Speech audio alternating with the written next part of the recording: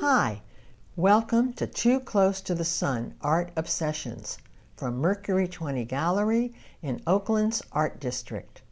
I'm your host, Elizabeth Scher, and in this episode, Art Entanglements, a conversation with Johanna Pothig, a visual, public, and performance artist, and Chris Brown, a musician, composer, and professor emeritus at Mills College. They will talk about their collaborations, their separate creative practices, and their life together over the past 4 decades, with a focus on their work together for Johanna's upcoming solo show, Hideouts, Escape Hatches, and a Submarine. It opens at Mercury 20 on February 19th. Let's hear how they do it all. I started drawing from a very young age, and I did a lot of portraiture and really a lot of drawing of people around me. As a matter of fact, I took a trip when I was 21. I wanted to go back to the Philippines, and I went back, and I've traveled around the world for a year, and I did a whole body of work just drawing everybody, before the iPhone, before we could just easily snap a million pictures. And it was the best thing I could have done. I met so many people. There's nothing like engaging someone, say, can I draw you? Like this young bride on the way to the Taj Mahal. I drew a beautiful drawing of her. Or go to the marketplace and draw people there. Or in Thailand, we went up to the mountains and I drew the kids there. And then you meet people, then you talk to them. I actually got back to that with my dad. I did a lot of drawings of his caregivers, and my mom too, her caregivers, and found that when I was with them, I wanted to draw a lot. And going back to that. So I started there, and then I got into painting. I went to UC Santa Cruz in the art. I actually went to school in Chicago too. And then I saw Bill Walker, who is like the grandfather of murals in Chicago. One day I met him, he was very friendly, and he took me to see this classic mural in South Chicago. It just struck me. I said, wow, that's a really interesting way to engage in a new way with the public, right? So when I got back to California, I moved to the Bay Area, and I saw that in the Mission, there was a beautiful mural movement. And I looked at the South of Market and I said, wow, it's 40% Filipino community in the South of Market, and there's no murals that talk about their history and their community and their culture. So I decided I would do it. And I created some of the first significant murals around Ang Lipi ni Lapu-Lapu and Lakas ng Bayanan, about the Marcos People Power Movement, and then continued to do that as a public artist and also work in my studio. The work that I do in my studio influences what I do in public space. What I did in public space influenced what I did in my studio. They're very different. And the process of doing public artwork and community work has a lot of restrictions. Like you go into your studio, you can do what you want, sort of. Although I will say that the art market also dictates a certain kind of direction.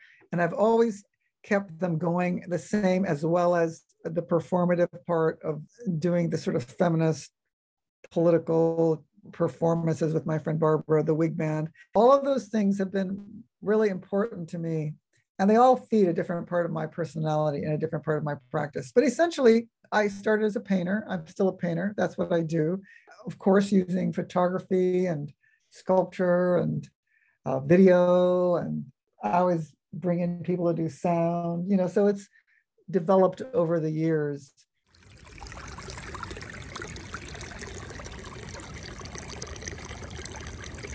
This particular exhibit that I'm having at Mercury 20, Hideouts, Escape Hatches, and a Submarine. And a lot of it has to do with terrestrial or plant algorithmic patterns. And I was remembering that it was many years ago that I went into Chris's studio and I found a book called The Algorithmic Beauty of Plants. Why did you have that book? Because I've been making music using computers for a long time, and algorithms are part of what you do when you're creating music on the computer. In fact, that one that I used a lot is one that involves evolution, genetic algorithm. I've always had an interest in applying various kinds of growth-oriented algorithms to music processes. I saw the book, it just appealed to me. And frankly, I never read it cover to cover, but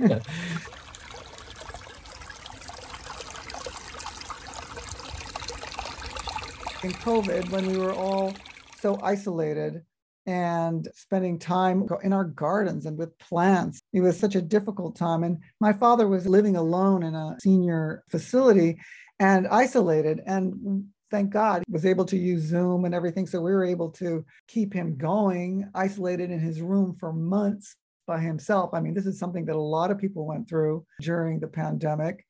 And finally, I went to spend time with him in hospice this just last fall. This exhibit was really going to be called Terrestrial Terminal Earth Station, which is something that I've been working on with zines and these stories around people turning into plants and transforming ourselves, these futurist, fabulous idea. So I'm spending time with my dad, and one day he wakes up and he goes, "Where's your hideout? Where's your escape hatch?" He just sort of uttered the word, "I'm on a submarine," because on the edge of life and passing, he was going quite deeply into his subconscious. And I realized that that's really more about what I felt like that I was making, like these paintings that were portals and escape hatches and hideouts. And it really connected to me, to my father too, that he gave me the title. I brought Chris in when I created the submarine, and I started to make these rocks. And I said, "Chris, the environment of the show is the terrestrial, but the submarine is like the human." And I have all this tile work and all this stuff in my studio that I'm putting together to create this piece. And I made these rocks that I said, let me put sound in it. To me, sound adds so much to any installation. yeah, and that was in the period here where there was a lot of rain. It was also nice that it would rain for 4 or 5 days and then it would stop for 2 or 3 days. And so one of those 2 or 3 days, we went up to Sibley, the park in the Oakland Hills. We were walking around and we just took Johanna's phone out and we'd walk by these little creeks that were running where the runoff from all that rain was happening. And she just recorded the sound of the water.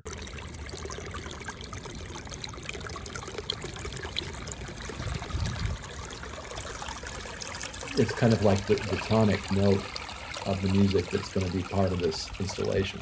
But the other thing is that these rocks become little hotels for Bluetooth speakers. I can set up 4 different channels of sound.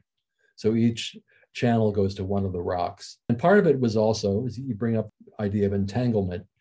Without knowing anything about what Johanna was going to get into, about a year and a half ago, I was making a piece that I called Tangled Web.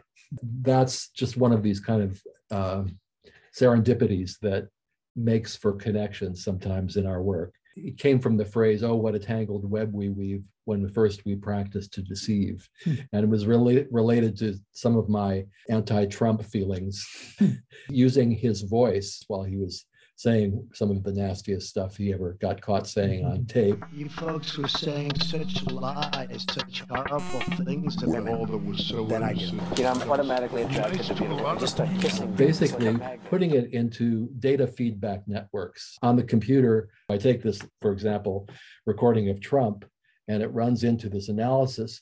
And when it gets a high pitch, I might turn it around and have it go low, feeding back the sound on itself. Nice to a lot of people. The way we weave when first we practice to deceive. The way we weave when first But also, I think the idea that things that don't necessarily have any particular relationship to each other collide into each other and set each other off in different directions.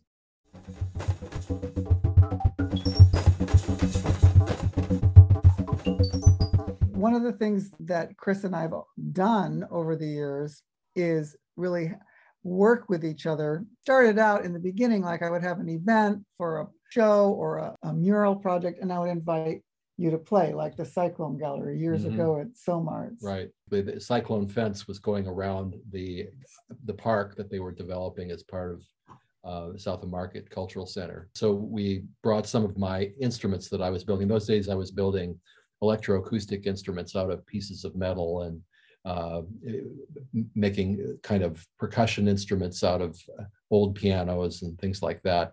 And so it was a great place to set up. And I brought in some extraordinary percussionists to play on the metal, and we just improvised music for the art event. And it was, I think, probably the first time I'd ever been asked to do something like that. Definitely having met Chris and had this relationship over all these years too, and having that interaction with the music community has been a big influence on aspect of my work. Chris was just talking about improvisation. That has always interested me is in my community collaborative work, which I've done a lot over the 40 years. And the thing that I've learned from music and musicians is ideas around improvisation, which I first came across really when I moved to Chicago from the Philippines. And I was in South Chicago, and a friend brought me to hear the Art Ensemble of Chicago. And, it was kind of a life-changing experience. Having grown up in the Philippines, I heard a lot of different kinds of music. People really just do a lot of performance and music together, just like every day. It's like nothing, your schools do a lot. Incidentally, Chris and I have gone to the same schools, Jose Abad Santos Memorial School, UC Right. Santa Cruz, and Mills. We've been together for like 42 years. Anyway, we have this similar experience. I grew up for 4 years between ages 5 and 9 in the Philippines, and Johanna was there quite a bit longer, but we both were pretty strongly influenced by it. I think that as a musician led to me being influenced by all the different kinds of musical traditions from around the world. I eventually wound up teaching at Mills College, where I'd also got my master's degree. And eventually I wound up teaching introductory courses on musics of the world, because discovering music from a different culture was at the time as important to me as was discovering composers in my own culture who influenced me. One of the things that we've done just in line with our experience in the Philippines is that we've had collaborations with artists there and really enjoyed having those connections. Yeah, when we went to the Philippines in 1992 with Johanna's family, it was a return, A Balikbayan trip. a trip to return to a culture where we had grown up part of our childhood. I looked up a composer I'd heard about named Jose Maceda.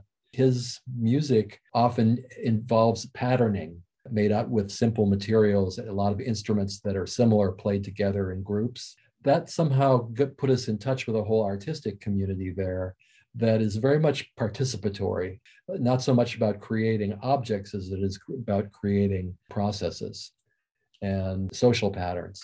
And I think that's also something that kind of has brought us into collaborations that include other people and other media. Right. We actually went to Cuba in the 90s several times. I was studying dance and Chris was studying music. But I often feel like being an artist, especially when you go to other places and you're able to create art with people, this art passport or something, or it's art, not really art ambassador, but it's like this way that you can meet other artists. And when you're involved in creating the work, you have this affinity, you have this thing that you can do together that goes beyond language. I think it also often goes beyond one artist's vision. Right. So it's basically artists together finding ways to make their visions rub against each other. Our first real collaborative piece we did at the Headlands, and that was called Marking Time. And then I did the video and the installation, and we worked out the ideas as we went. And for the Music of the Lost Cities, we went back to the Philippines. We traveled to Asia and India, and we ended up putting it all together at a residency at Joshua Tree. They prefer to go underground and remain in one place.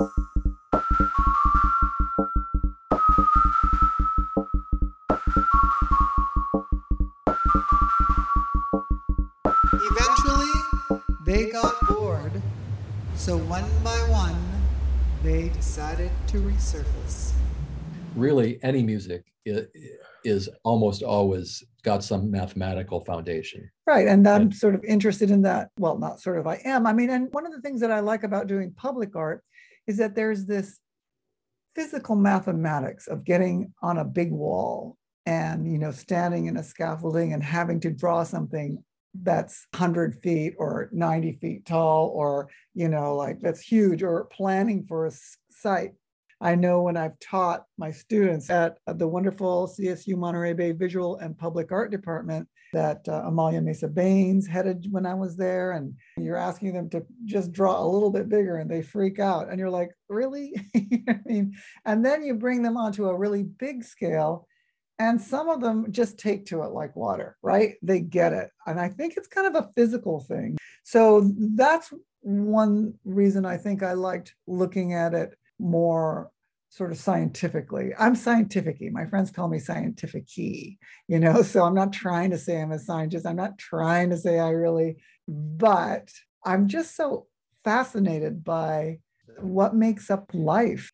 I long for the observable, to say, this is really how a plant grows, or this is what a quasi-crystal non-repeating pattern is. And that's what it is. It's not my opinion. You know what I mean? So there's something for me as an artist and a person that I need that in my work. One of the things about Johanna is so strongly visual. Everything you see, you remember in a way that I simply can't. You can't find things ever. Well, we could argue about that. But in terms of the way I think, I'm usually thinking more in a sound-based world. I'm very concerned with listening. And when I'm playing with other musicians, it's a matter of listening and trying to grasp the shape that they're creating as it comes out, and then be able to instantly respond with my own sonic responses. Johanna is doing something similar, but in what might be the completely contrasting medium. And in that way, we bounce off each other. We don't understand exactly that much about what happens. But I think behind it all is this kind of apprehension of form and structure that as it takes place in each of the media that we work in. And I think that's why we can every once in a while come back together and make these things that seem to fit together, right? Even though they come from a separate place. For myself and the studio and the things that I make, I have a very hard time making a uniform kind of idea. You know what I mean? Like, here, I'm going to make everything. It's all the same size. It's all going to be one thing. It's all going to be, I'm usually setting a stage in my work for a story or an idea. And I guess that's the same way I feel about to work in public too. There's all this theater that goes along with even just doing it on the street. Oh my God, there is a lot of theater. There's a lot of performance, which is why I have done some performance art and I've written songs. She untangles her hair with her fingers. She dissolves into a shadow.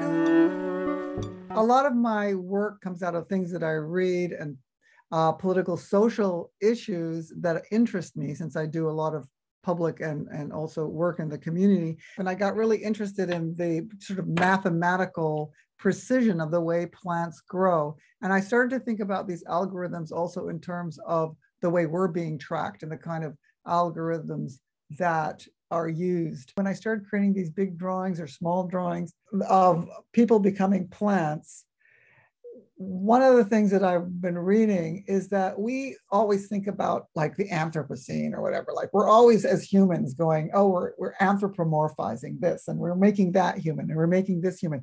When actually mushrooms and plants have been making us more like them. They act on us. Think of the things that we eat. Think of the things that our health. Think of taking mushrooms for psychedelic reasons. It affects the way you think and the way your consciousness is. And so that's why I started to create the phytomorphs. Our idea is that we're so colonizing, we're just colonizing the planet and we're just affecting everything, but that the planet is acting on us. If we don't understand our nature and look to nature and the terrestrial for ways to survive, we won't. I recently got the California Arts Council Individual Artist Legacy Award. Only 21 people got it out of over 1,000. That was a really great affirmation of all the work that I've been doing since the 80s in all these different places with all these different people and all these different situations. But it has made me more comfortable with spending money on my own work, right? Because I can go, okay, I can afford to just hire these, as we get older especially, hire these people to help me. So it has helped, take an edge off. It's expensive to make work. I don't know if people realize how expensive it is to be an artist. It's enormously expensive, just to try to maintain that. So it's helpful. It's really helpful to have that award to help me do other kinds of work in my studio. I became a member of Mercury 20 some years ago, and it's really provided a great opportunity for me to experiment as an artist. The way people have been able to collaborate, it's gone amazingly well in terms of the way this model of an artist-run gallery works. And I'm really excited for this show since I have the whole space, and it's a beautiful space and a really great part of Oakland. And I've been able through the gallery to be more involved in the Oakland arts and gallery arts since I've been working with Oakland Art Murmur and other venues. So I like being part of where I live and really being part of the action in that sense. Yeah.